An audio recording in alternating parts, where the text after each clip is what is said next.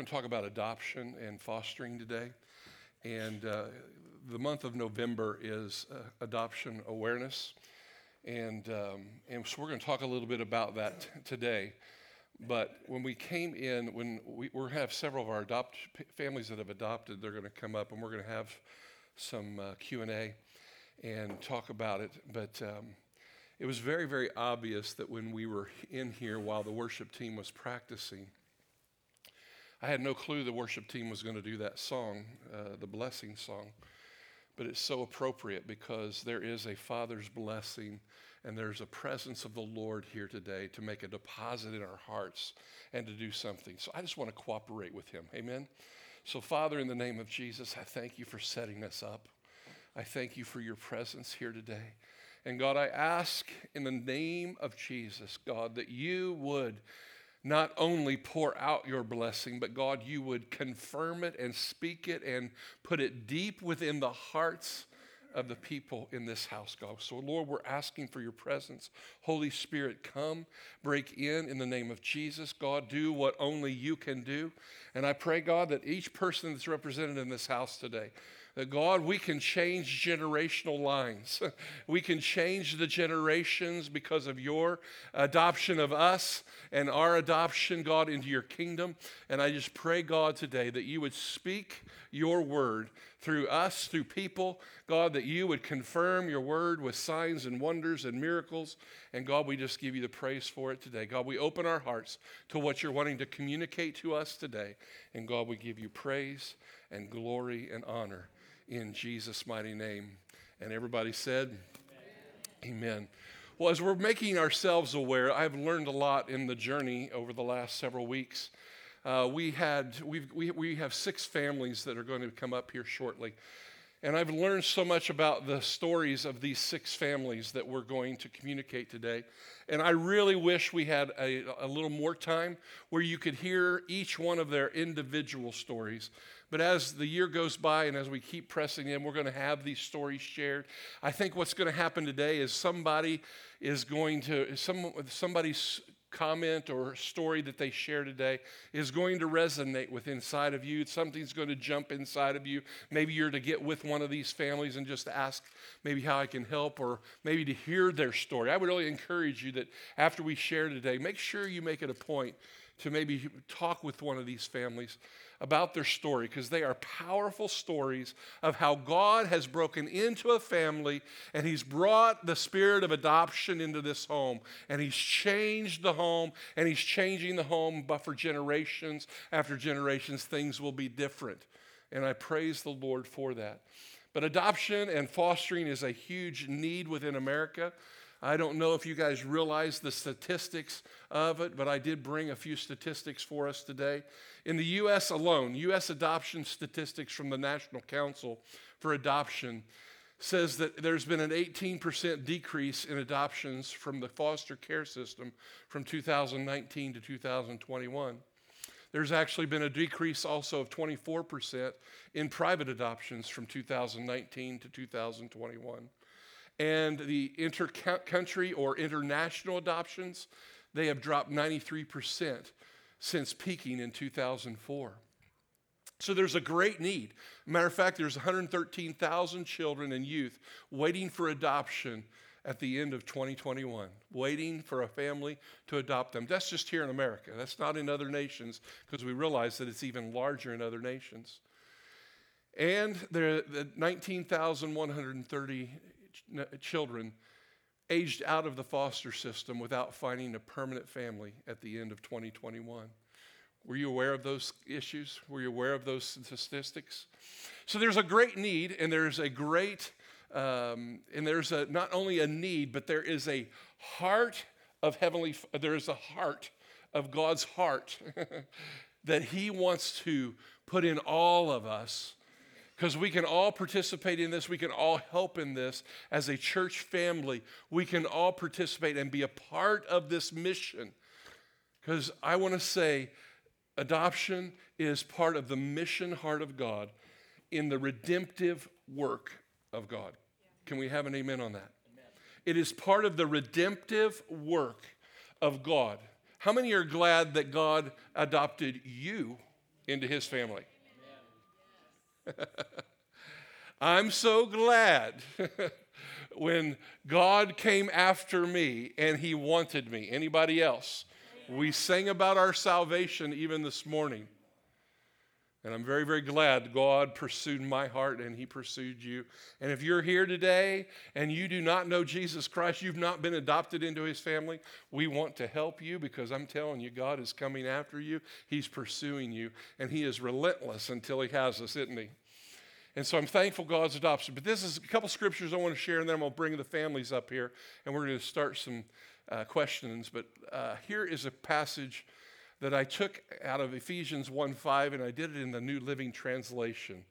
Let's all read this together.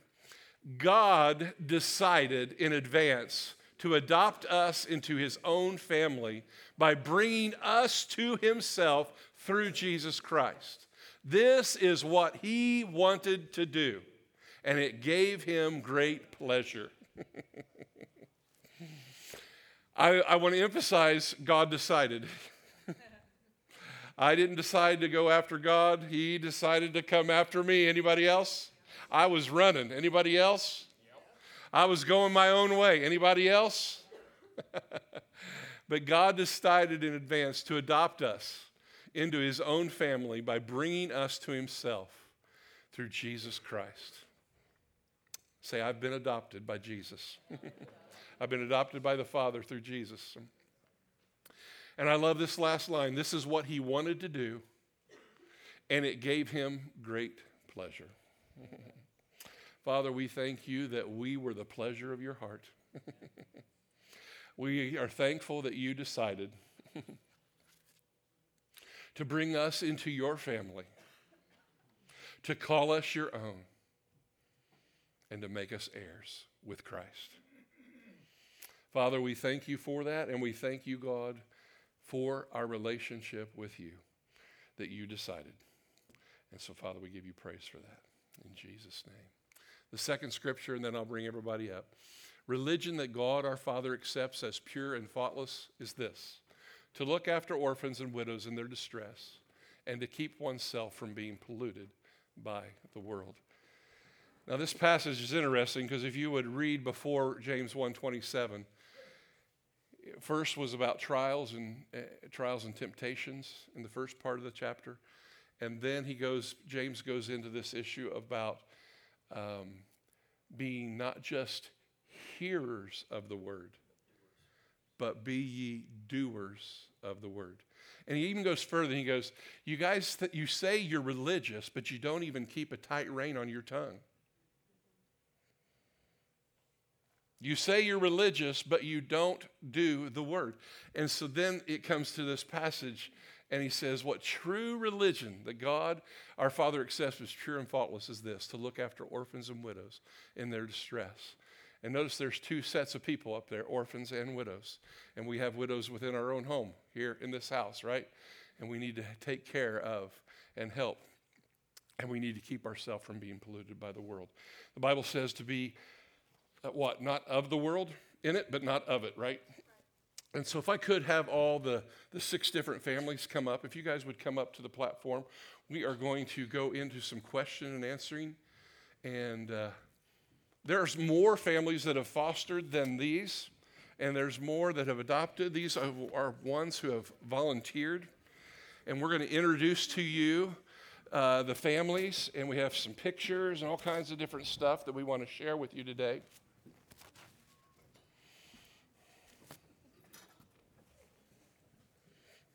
Everybody say hi. We have one of the most recent adopted little children there on the end with Andrea. But what we're going to do is I want to introduce, I know most of you know everyone, but we want to make sure that we introduce and we have some pictures. So one of our newest families to New Covenant, that is Susan Elworth in the very back. Susan, if you would, rave. If you wouldn't mind, take that phone. We love Susan and her family. Her husband, Dwayne, works every weekend, and some of you have met him, but some of you haven't. But Susan has been a great addition to the New Covenant family this past year. Aren't we glad that Susan and her family are here? And Susan, if you wouldn't mind, introduce yourself and how many children you have fostered or adopted over the years, and how recently you have done that. Well, I am Susan Ellsworth. Remember that show, May the Real Susan Ellsworth Please Stand Up? Echo. That'd be me. We have a total of 13 children. We adopted 9 children through the foster system over the course of 12 years. And our latest adoption is our son Zeke, who is now 10. Awesome. So they've been doing it a while. 9 children. Let's give a praise to the Lord on that one. Amen. Amen. Our next family is Brett and Paige Fisher. As many of you know them, there's a picture of them. But Paige, why don't you and Brett share? Brett and I have been married 26 years, and we always had a heart for kids as we met as camp counselors. Yeah, we were the fun ones at that point in time. But through, and we'll talk a little bit more about it later, our journey to adoption, and each of our children have different stories in how they came into the family. 2 through international adoption, 1 through domestic adoption, and 1 is homegrown. So we'll get into more of that later. All right. So you've been doing it for how many years then? Oh my goodness, what was it? The first one? 20. Okay. Yeah, 19 and a half, 20 years. Awesome. Great. Youngquist, if we could. Everybody welcome the Youngquist family, Tiffany and David, and their big quiver. Yes, we have adopted 4 all through the foster care system, and all of those adoptions happened in the last 12 months. They started in February of 22, and the second adoption of 2 was in June. So when you got started, you went really quick and got them all in 12 months. Yeah, we've only even been fostering since 20. We started in the middle of 2020, so not very long. Awesome. Youngquist family, everybody praise the Lord for that one as well. We're going to introduce the Atwoods. Brandon could not be with us today. They have some sick kiddos. But Andrea has been a part of New Covenant for how many years? And then you I've been part of New Covenant since I was 15 years. And then I started fostering about 12 years ago. I had 2 that I just fostered. But now in our family, we have our 2 sons that are my husband's biological sons. And then I have 2 girls that I have joint custody of through foster care. We'll get into a little bit of that. And then this is Shiloh. He is 2 months old, and we adopted him domestically recently. Real recently. And Andrea and Brandon, they go to First Baptist right now. And so she was a part of New Covenant, but they have been you'll see her around here often. They come in and out, but we're so glad they're with us today. And then we have the Stewarts, Michelle and Tony. Tell us a little bit about your story. Yeah, we have one. Most everyone here, I think, knows Elijah. See him sitting back there smiling when you walk in. He's adopted internationally, and we officially started the process about 11 and a half years ago, and Elijah has been home with us just a little over 10 years ago, or a little over 10 years. Awesome. Great. Wonderful. And Hansons, Shelly and Chris Hanson. It's actually just me, but yeah.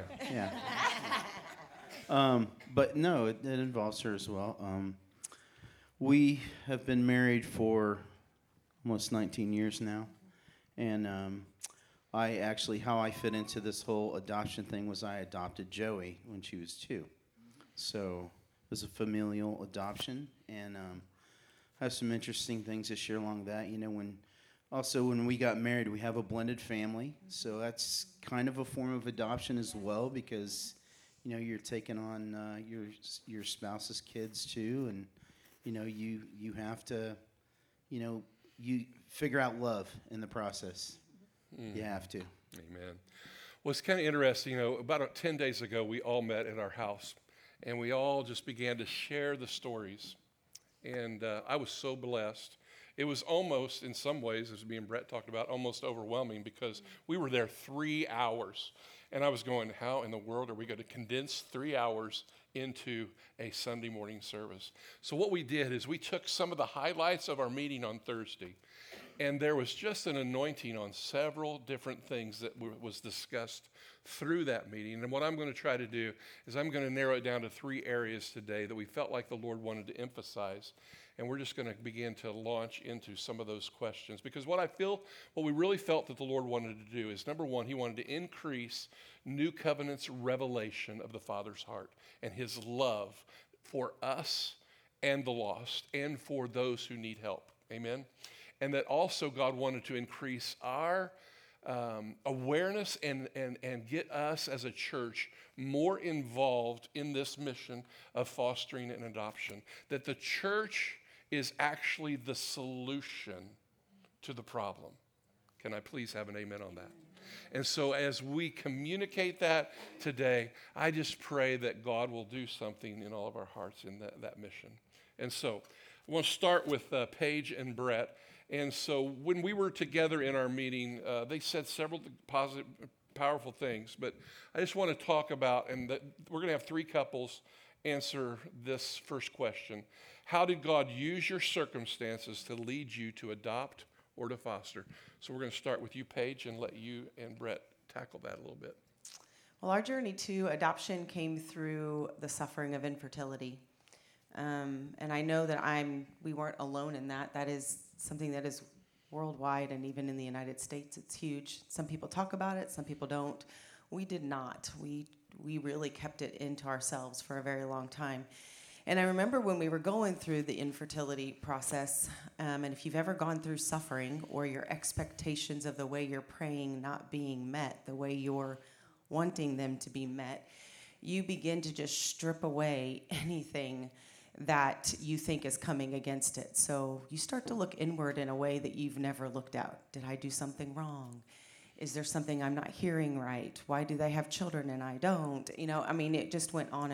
And for me, my prayer life, I always prayed, but I have never prayed like I started to then.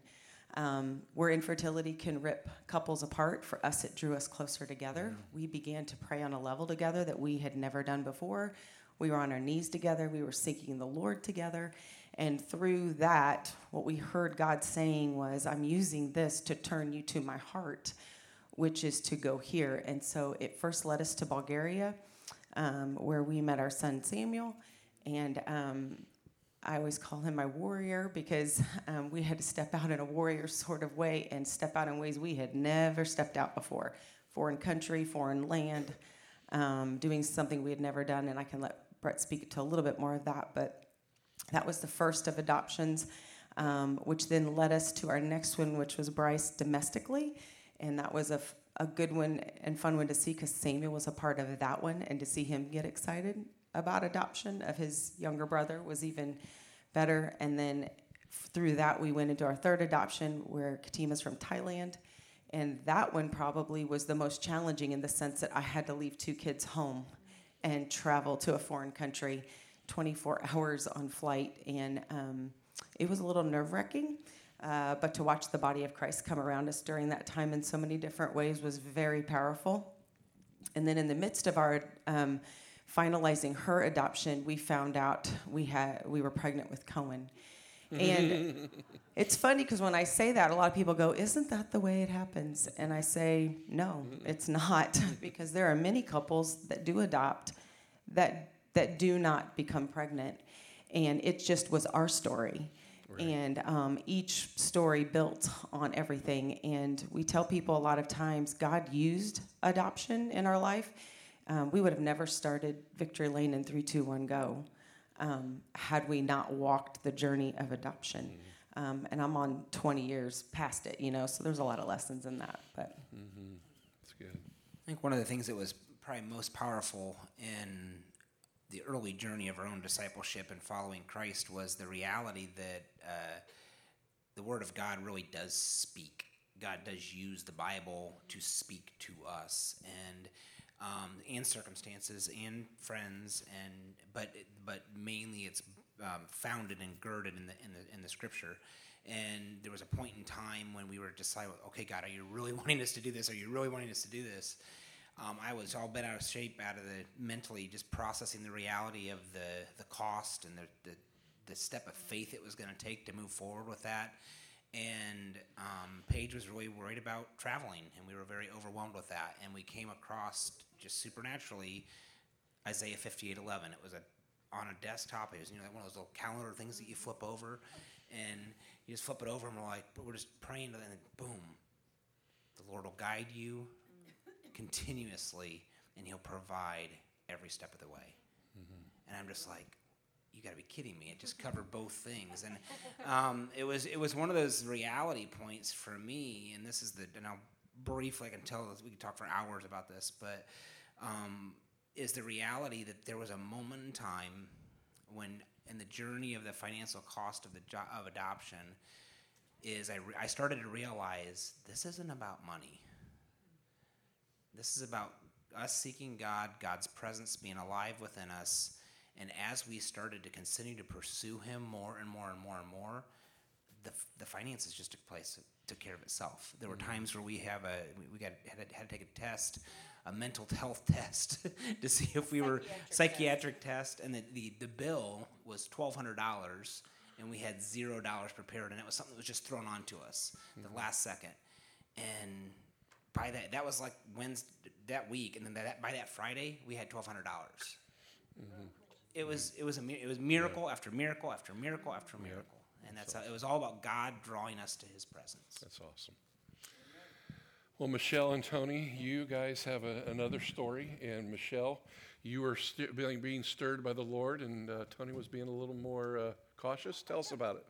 So, at a young age, I really feel like God impressed upon my heart, really burdened my heart, broke my heart for the broken, for the orphan and the widow, especially as I got older. And in college, I really thought that looked a certain way. I thought that was going to be going to Honduras or somewhere and starting an orphanage. And as I pressed in, and that is not how the story went, my heart still was broken for those in need, and specifically the widow and the orphan.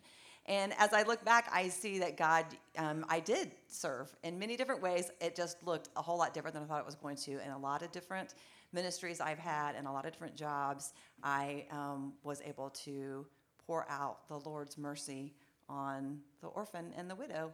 But when we got married and started our family, that began to cultivate again and rise up in my heart. Like, there's still that desire. There's still that burden on my heart. What does that look like now? And it began to shape itself into the form of a desire to adopt. And I prayed about that and journaled and asked the Lord a long time before I even told Tony that I had that desire.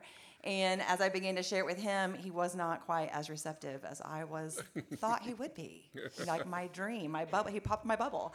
But the reality is, you just don't jump into something like this, right? You have to pray about it together.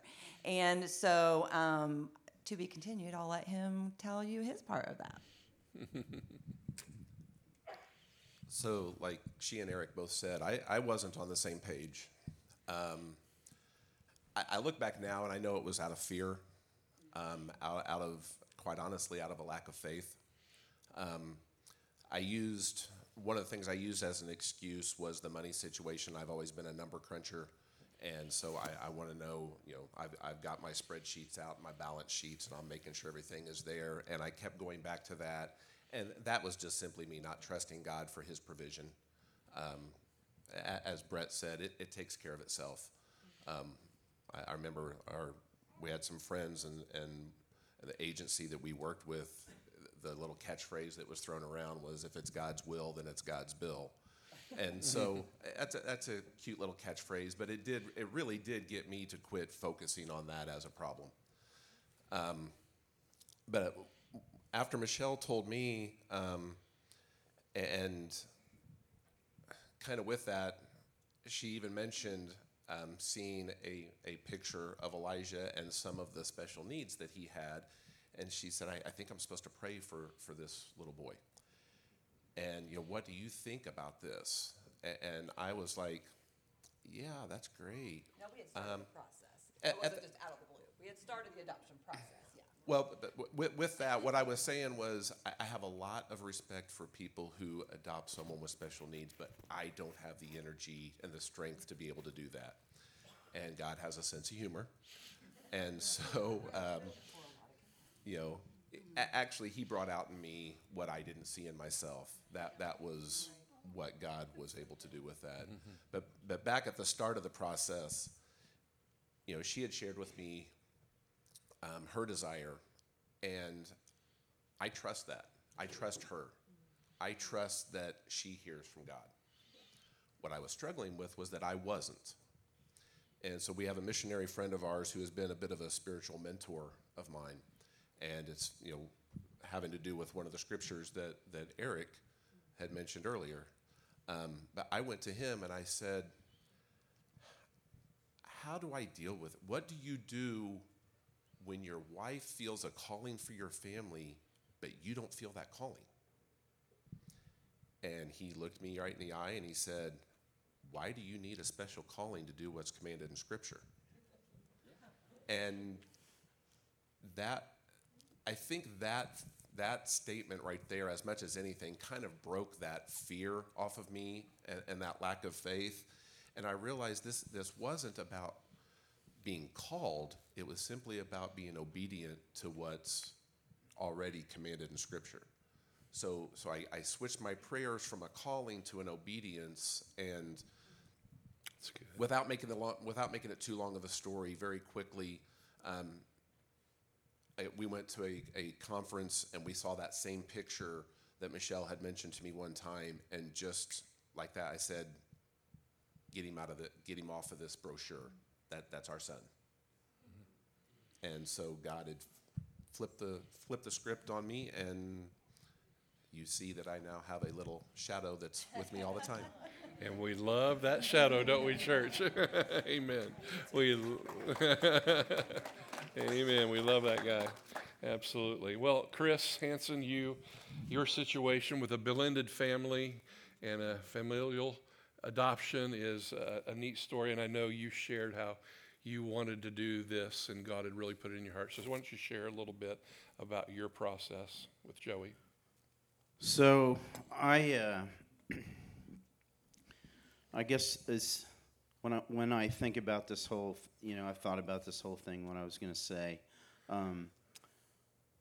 I got to a place when I first became in my mind when I first felt like I was mature.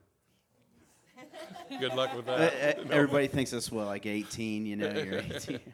Anyways, when I got to that place where I thought I was, okay, it was just in my heart that I wanted to be a family man. I wanted to have a family. It was always in me. It was something I deeply desired. And, that's really where God even started working on me at that point. Mm-hmm. But, fast forward, it was just a natural thing for me whenever the opportunity came up. Because Shelly and I had been praying. We had been married, I think, how long? We were married, married probably over a year before the adoption took place. But we were both just praying. We just wanted unity with our family. And it was, when you thrust two families together and, kids that are, at various ages, it presents itself with some challenges. And but I knew that it didn't matter what the challenges were to me. That wasn't, insurmountable to me, that I couldn't overcome that, because I wanted us to be a family. Mm-hmm. But when I adopted Joey, it was just natural to me, because God had put it in my heart a long time ago. Mm-hmm. And I was really excited to be able to finally, get to do that. The circumstances were very interesting surrounding it, but it was a wonderful blessing. Yeah, God was in it, wasn't He? Absolutely. It's one of the most common adoptions in America, and so it is definitely one we want to highlight as God brings families together. Aren't you glad He redeems things and brings things back together? Well, as we move into the second question we have is, what did God do in your heart with the process of adoption and fostering? And Tiffany, you said some really neat things, and it really came to play even in the song that we did today. Wow, it was like, So you shared some things about this generational thing. So why don't you share your heart? Yeah. So as we all know, I think parenting is hard. It's it's just always hard. It always has challenges. And one of the things that I rely on when it is hard is the reminder that through adoption, I'm impacting not just 4 children, but 4 generations of children. They each are going to carry this love that I'm giving them through the Father, from the Father through me. They're going to carry that, and they're going to be able to give that to their children and their children's children and their children's children, on and on. And it's not. It doesn't even stop there, because our natural born children are seeing us do this really hard thing and growing our family this way. They also have a heart now for adoption, and they will be able to impact other children. And really, Satan had a plan for the 4 that we've adopted, and it led a very different direction. Right. It led to a very different outcome. And because we stepped in and with the Father's love have adopted these children, now their line is completely different, and it's going a very different place. Yes. It's going to the Father, and it's going to the Father's heart and the Father's love. And so it's even beyond our children, because now we have a chance to get up here and tell you guys about it. And somebody out there is going to be impacted by our story. And it's just the fact that it rippled. Everything God touches just has a ripple effect, and it just multiplies love, and it multiplies his heart. And it's such a blessing to us to be a part of that and see that. And so it's a good reminder for me whenever it's hard, whenever it's a dark place, to just be reminded that this is a kingdom impact and a multiplication. Amen. How about all of you guys? Do you see that as well? Generationally, how you're changing generationally? Is there anything else on anybody's heart on that from a generational? Because it's very obvious the Spirit of God is emphasizing that today. And so, Andrea? Flip up. Yeah, especially with our girls, they're still in both situations. And so I just see that they know Jesus, and they talk about it very naturally, like all of us would, but then they're also put back into other situations. And I can see it affecting that family as well. So it kind of ripples immediately as well. So you're saying the family that you have adopted, yes, the family. Mm-hmm. The So my girls, yeah. we kind of it looks like if we were divorced, but we're not. It was a foster care situation, and we had them so long that we all decided as a team that it was better if we just kept parenting them together. So we have made that commitment, and it's very unusual, and it was very difficult to get there. But now I can see that my daughters, they needed their father, that identity, and then they needed me, their nurturing. But they talk about the Lord. They want to come to church. It's interesting to me because they're still in both. They seem a little bit more hungry for the Lord. That's good. That's good. I think, thinking generationally with the spirit of adoption, I know with our biological kids, Spencer and Emily, when we first introduced the idea to them, they were unsure. They weren't really sure, what was wrong with our family, that we might want to do something different. That was kind of they were, 12 and 9 at the time. But now I see in them the heart for adoption and for orphans and for, what God has stirred within them and done within them. What that's going to look like in the future, I don't know, but I have seen that stirring within them as well, not just with our family, but just recognizing, Emily loving the girls and the boys and Shiloh, and it just how that stirs within others. Amen. That's really good. Mm-hmm. That's really good. That has been one of the most beautiful things. I mean, this is a story for another time, but it's been a whole lot different than maybe we thought it was going to be. But the beauty when you look back, just like Eric said, isn't it amazing? And aren't we grateful that God redeems? Yes. Because what I see in my older two kids is this compassion that had we not walked this road wouldn't be so personal to them. This compassion, this understanding, this conversation they can have that they would not have been able to have, this opening it, the way it's impacted their life even now, I am so beyond grateful for his redemption. That's awesome. One of the interesting stories with our kids is because we adopted our first 3 kids and then we got pregnant, was one of the coaching that we were told is tell your children's story over and over and over, and don't shy it away. Just tell your story. And so when Samuel was a little boy, we're like, all right, mommy and daddy really, really, really loved their kid. They wanted to have a kid, and they went all the way, traveled, got an airport, and we went through all the details with them, and it was just a great little story. And then we gave him an adoption box where we stored all of his little memories of the trips and the experience. And so then when Bryce came along, we got the adoption box, and we told the stories, and we just included and it just kept getting bigger and bigger. I mean, we'd take story time at nighttime when the kids were young was a long time. And then Katima came along. And then when it was neat, because then when Cohen was born, one of the first things the kids said is, we got to get Cohen an adoption box. And we're like, yes, we do. Amen. Amen. Yes, we do. And so I know it sounds silly, but I can almost see us someday in the future with our grandkids, and every kid gets grandkid gets an adoption box. Mm-hmm.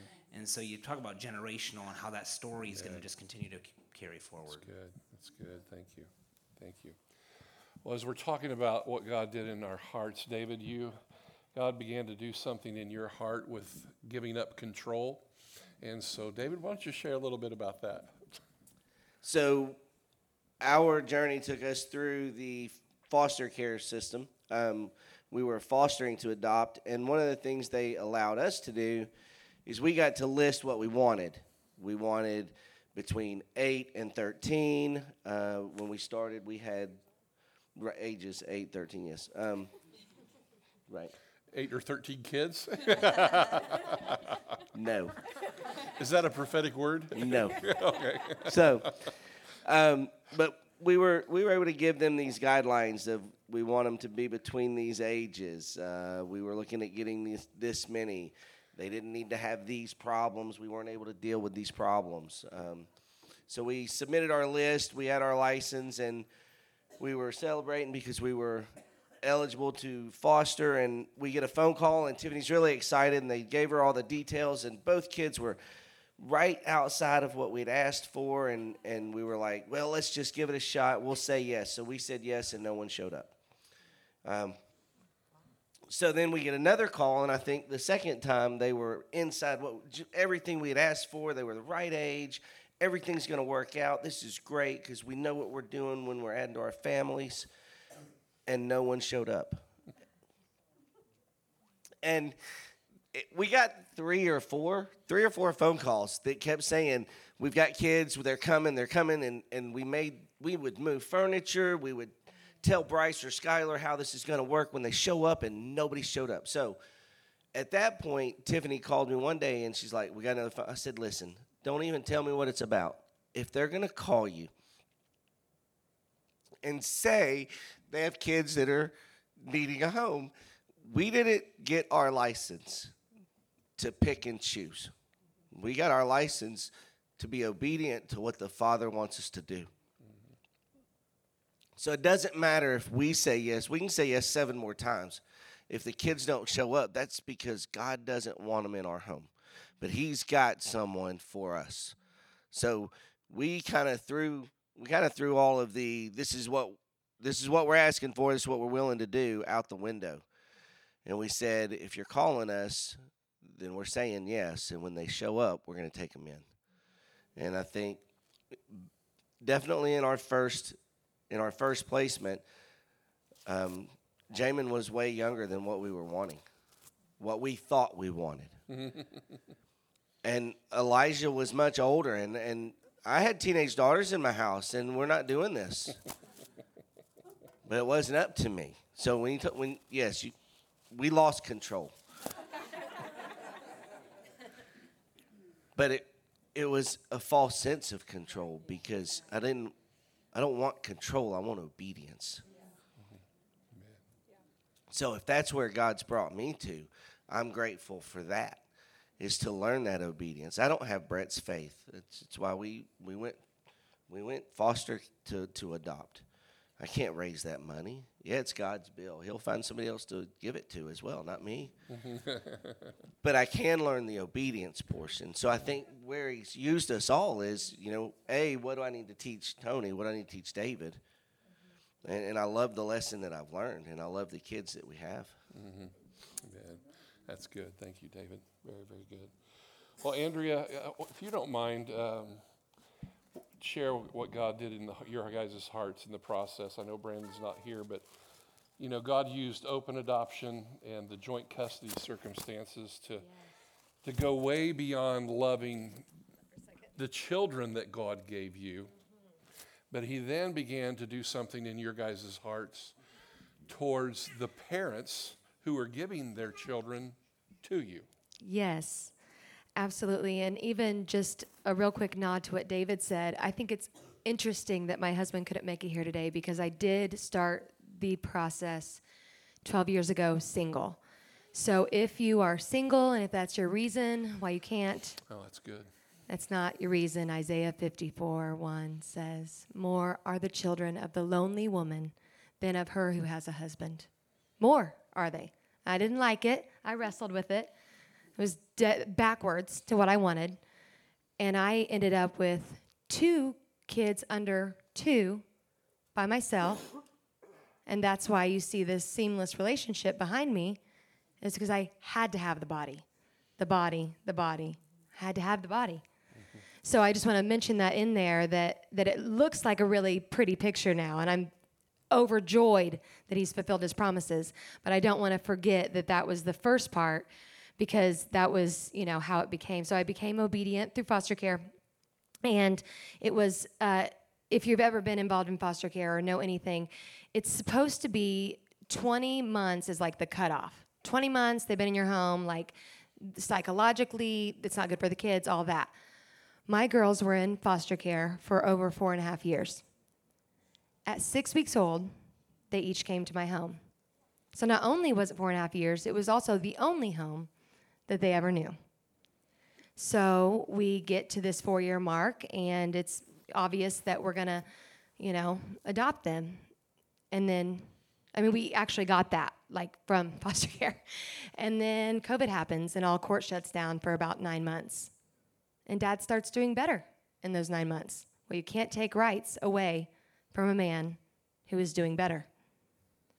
So you can try to fight it all you want. You can, but at the end of the day, you can either lose the girls that you've been raising for 4.5 years, or you can co-parent with their biological father. And when I say co-parent, I don't mean that I'm the mom and I get most of the time. I mean, I get the dad's rights. I get the parental rights of every other weekend and 1 day a week. That's what I agreed to. So in that, you learn humility. You learn a lot of things. And but we saw that it's been really great for the girls, and I have them lots more than that. So you begin to, when you see that your daughters' hearts are better with their true father than with just you get humbled again. Oh, wait, there's something that their biological dad can give them that I can never, ever give them. There is identity. They're also biracial, so there's that identity. And likewise, in his humility, he sees that I give them something that he could never, ever do just biologically. So our hearts start to change for him, and my husband and I both have done missions, so we're all of a sudden, we're like, oh, we're in mission, like literally right here. And so after we saw that the girls were going to not live with us full time, we decided that my heart still, as someone who has not born children, and just was not enough to have kids half the week. I wasn't ready to just be an empty nester half the week. So we began to prepare for domestic adoption. And once again, we thought we would control, everything, closed, this, that, whatever. And as we began the process, it became obvious that with we looked like a large family, that they didn't, these prospective mothers they choose you, by the way. The birth mother chooses you. which is very honorable. And they're like, well, you already have 4 kids. Why do you need a baby? And so finally, we got a call, and we were top 2, and we spoke to her birth mother for the first time. And we realized that she was just like you and me, and she was actually very, very strong, that she had chosen to take this path. And ultimately, we were not chosen by that birth mother, but our heart was open. And so when we found out we weren't chosen, in the same sentence, our caseworker said, you weren't chosen, but I have another young woman that I'd like you to think about. And we read her story, and immediately my heart opened to her as much as it opened to him. Like immediately. I was like, oh my gosh. She said in the thing, I love to tell Pastor Eric this, she said she was looking for a Christian family who believes the Bible and lives by it. And so this is a strong believer. And actually, the day that we left Utah with him, she asked us to play the blessing over him. And so God showed us that with her, it was literally, we text, on an app all the time. I was thinking today as I was sitting back there, we really think we want it to look tidy. I'm going to get married and have kids and and that's not even biblical. It's the American dream. But how many times in the story is so messy? Mm-hmm. You read the Bible and you're like, whoa, how did that family get, whoa? Mm-hmm. That's crazy. And so I just want to encourage you too that that was our fear, right? Like we don't want the birth mother involved because it could get messy. We don't want to co-parent with the birth dad because it get messy. But we want to go over to this other country and minister to them and then leave and come back. But what if your lives are intertwined and you trust the Holy Spirit? Amen. So that's good. That's our story. And what's really amazing about her story, and when she shared it Thursday, the co-parenting, the father, the mission of the gospel is getting shared with that father and with the mother, the family of the girls. So it's just a powerful thing, how it's not just about the child, but it's about even the family that you're receiving the children from. So that's good. Thank you, Andrea. Well, Susan, as we go, how has this experience, you've adopted 9, and how has this experience helped you to understand God's love more fully? I want to follow up with Tony's comment about God having a sense of humor, because it could only be God who could take a woman who should have been a foster child and wasn't, never knew the love of a mother on an unconditional level, and made her a mother to the children that needed a mother. And he did that so it would be him. So this story is about him, not the story about what I did. So when I think about what I've learned about the Father, I think about this has been the most intimate process I've ever had of going through the process of adoption with God, my Father, because it parallels. We saw that in that scripture today. God chose first. It was God's plan first. So we have an adult, we have a God who made a plan and said, this is how I'm going to bring you to myself, and I'm going to provide for you. So that's a fact, right? The fact was there, an adult made the decision. And for our kids who come through the system, or internationally, or however, an adult makes the decision. The child's brought in, it becomes binding, and it's legal. And there's not, quote, choice on their part. But through the process of compassion and mercy and grace, we go from it being a fact where God chose us to identifying and desiring, embracing our adoption with the Father. And through it with our children, over the course of time, they begin to see that we love them no matter what. And they begin to embrace that adoption story as part of who they are.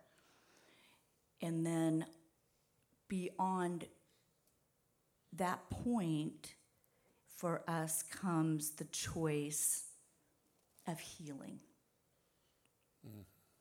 That fact was God came after us. Then through the process, we chose to be adopted. And some of us will move from that adoption stage, yep, God's my father, because who doesn't want a piece of that, right? But do we take the next step to say, I choose healing? Because when he chose to be our father, his heart was for wholeness and healing. Not just to give us a name, but to take us through to wholeness and healing. And that is where our hearts, my heart, felt the Father's crushing pain as he waited for us to come to that point where we said, I want to be healed. And for some of our kids, it comes earlier, some it comes later, and some we're still waiting for. Yep. For them to choose to say, I want to be whole. I want to be healed. I want to move beyond the memories of the challenge that put me in a situation where I was in line for to be adopted. Right. And through that, I have grown exponentially to understand his heart and cry with him and feel his tears. Sometimes it feels almost like our hearts are squeezing together in unison. Wow, that's good. That's really good. Thank you, Susan. Brett, I know you touched on the Father's heart a little bit earlier on the provision of God, but is there anything else you want to say towards what you've learned about God's heart through that journey? I think the biggest thing when it's one of the books that we were required to read was called The Dance of Attachment. And it really, dancing really is probably the best example of what a relationship is with a child. And it really means you cannot occupy the same space at the same time. And let that sink in a little bit, but you can't. So to me, when you're intimately dancing with God, you step forward, he steps back a little bit. You step back, he steps in. You move to the side together, and that's really where there's some intimacy that I've learned through the years of parenting, and just learning that level of intimacy with God is it's not something that God doesn't leave you. Right. His presence is with you throughout the whole journey, and even when things don't go perfect, things don't go control. I think I can look. It's so much easier to look back and say, "Oh yeah, God was dancing with me." Right. It's so much harder in the moment to look at the tension that you're facing, whatever the tension might be, and resting in the dance. That's good. God is faithful, isn't he? I was just going to add to it because when you're going through infertility, they have all these protocols. If you do this and you do this and you do this, then this will happen. And that was me. Okay, if I follow this like a good girl, and then I go here and my prayers and I pray this way, and what God taught me is that he doesn't necessarily work that way. You know, it's in that that your expectations are here, but his expectations are here. And I never would have stepped into his expectations. And I love that we stepped into his expectations because I love my family, and I never would have built it any other way. And I'm excited because we'll have the United Nations sitting around it one day. I'm just just the people of God and everything. But I think that we get into these things that God works this way, and if he doesn't work that way, then he doesn't care. And that's not how it is. He does work, but we have to be ready, as Brett said, to take a step back or to allow God into the dance to be able to see the fullness of it. Amen. Let God dance. That's good. That's good. Well, one of the big things that we discussed in our meeting was how can the body of Christ help families on the journey of fostering and adoption. And so I know when we were in our meeting Thursday, Chris, you had mentioned something, and it really, really helped me, because one of the big things, when you think of helping a family with adoption, you're thinking of money, because it is extremely expensive to adopt. And Chris said something in our meeting that really blessed me, and he said, you say that it's expensive to adopt a child, but what was the expense that Father God took at adopting us? And the cost for Father God was his son. And how can you allow cost to be anything that hinders the journey? If God would go to that extreme, their children are worth every dime, every whatever it costs. But we as a body of Christ can actually help with that cost. Amen. And we can actually help in that journey. But it took the cost off the plate for me when I thought of the cost that Father God took in redeeming us. And there is nothing. It's all worth it. Can we say amen on that? It's all worth the journey. But if we could, Tiffany, why don't you share a little bit from your heart on what are ways the family of God, the people of God, can help families in fostering or adoption? How can the body of Christ come alongside people? Yeah. Well, it's important to remember that every adoption starts from a place of pain and loss and rejection. Because of that, there is a great need for support and redemption. And as Eric said earlier, who better to do that than the church? Because we all understand God's heart for redemption. And so I know that all of our families need great support even after adoption, because even once the adoption happens, like Susan said, then it's time for the healing to start. And that takes a lot of time. It takes a lot of empathy. And it takes more than just two parents to sit and listen to these kids tell their hard stories and express their difficult feelings. And it's not just the kids that are adopted that even feel that pain sometimes. Sometimes it's their siblings and their adopted family that feel that pain as well.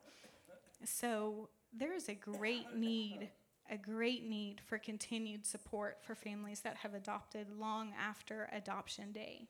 And just their stories are hard, so you got to prepare yourself for it. But you can come in and you can be a support, and you can be present, and you can turn them to a Father that loves them and wants to redeem their story for good. That's good. That's good. Thank you, Tiffany. Well, Brandon's not here, so we're going to let Shelley share a little bit.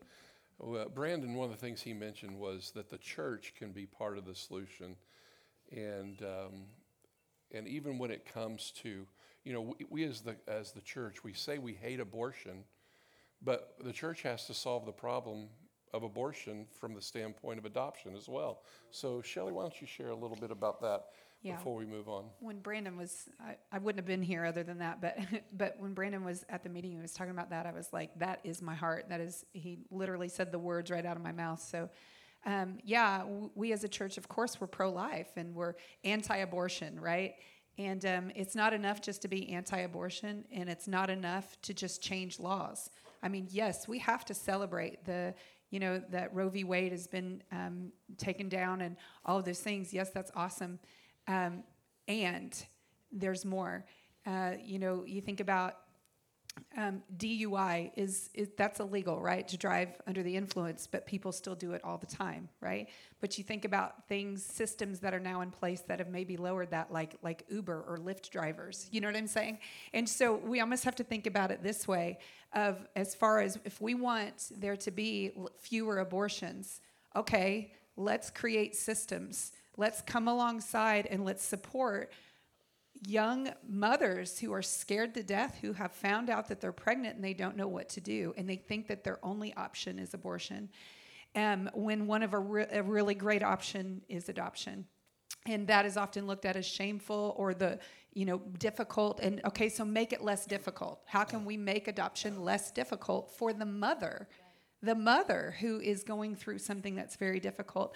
And so, I think about us as the body of Christ, and there are a lot of ways that the spirit of adoption can touch you, because not everyone can actually physically adopt. But the spirit of adoption can be on your home, and it's on our home when it comes to our blended family. I mean, there's a spirit of adoption there. One of the ways that we have manifested the spirit of adoption is by helping single mothers. We've housed single mothers over the years. But there are things that you can do practically. Just think outside the box. How can I help the widow, the orphan? How can I support young mothers? Can I get involved in the pregnancy care center? What can I do to think outside the box, or even help people whose children were taken away in foster care? Can I come alongside them to help them restore their lives? Because that's even part of our story, where I had a child taken away, before I knew the Lord, and that's a whole nother story. But there is redemption in all things. Mm-hmm. And so how can we think outside the box of, one, yes, pull out your pocketbook, absolutely, and support, but support like what Tiffany was saying, but also think, how can I help my community? Who do I know that has a single mom? What if the Lord asks you to pay that single mom's electric bill for a year, right? Mm-hmm. To help them save some money. Right. What if the Lord asks you to do something to make somebody's life easier or blessed, and how can you pay that forward? Mm-hmm. That's good. Awesome. Well, Andrea, why don't you share a little bit with us on kind of how the church can help you, even with what you're going through right now, your current need. Okay, so I was thinking, even when Shelley was saying that, like we shared last week at First Baptist, and you sometimes think that you're the savior, like I'm gonna adopt this child, but when you come alongside, like, hey, I'm gonna go to basketball practices and look like I was married to this guy, and help raise this kid. That's Jesus. How can you? So I just love that it is, because it's really, it has to be Jesus then. So, and the practical thing that she's talking about, when a woman says, okay, I'll just make it really personal. My son's birth father wanted him to be aborted. That is true. That's a reality. His birth mother knew the Lord, and even though she had, made a mistake, that was not an option for her. So she found an agency. Number one, she moved to the United States from another country to try to make a better life for him.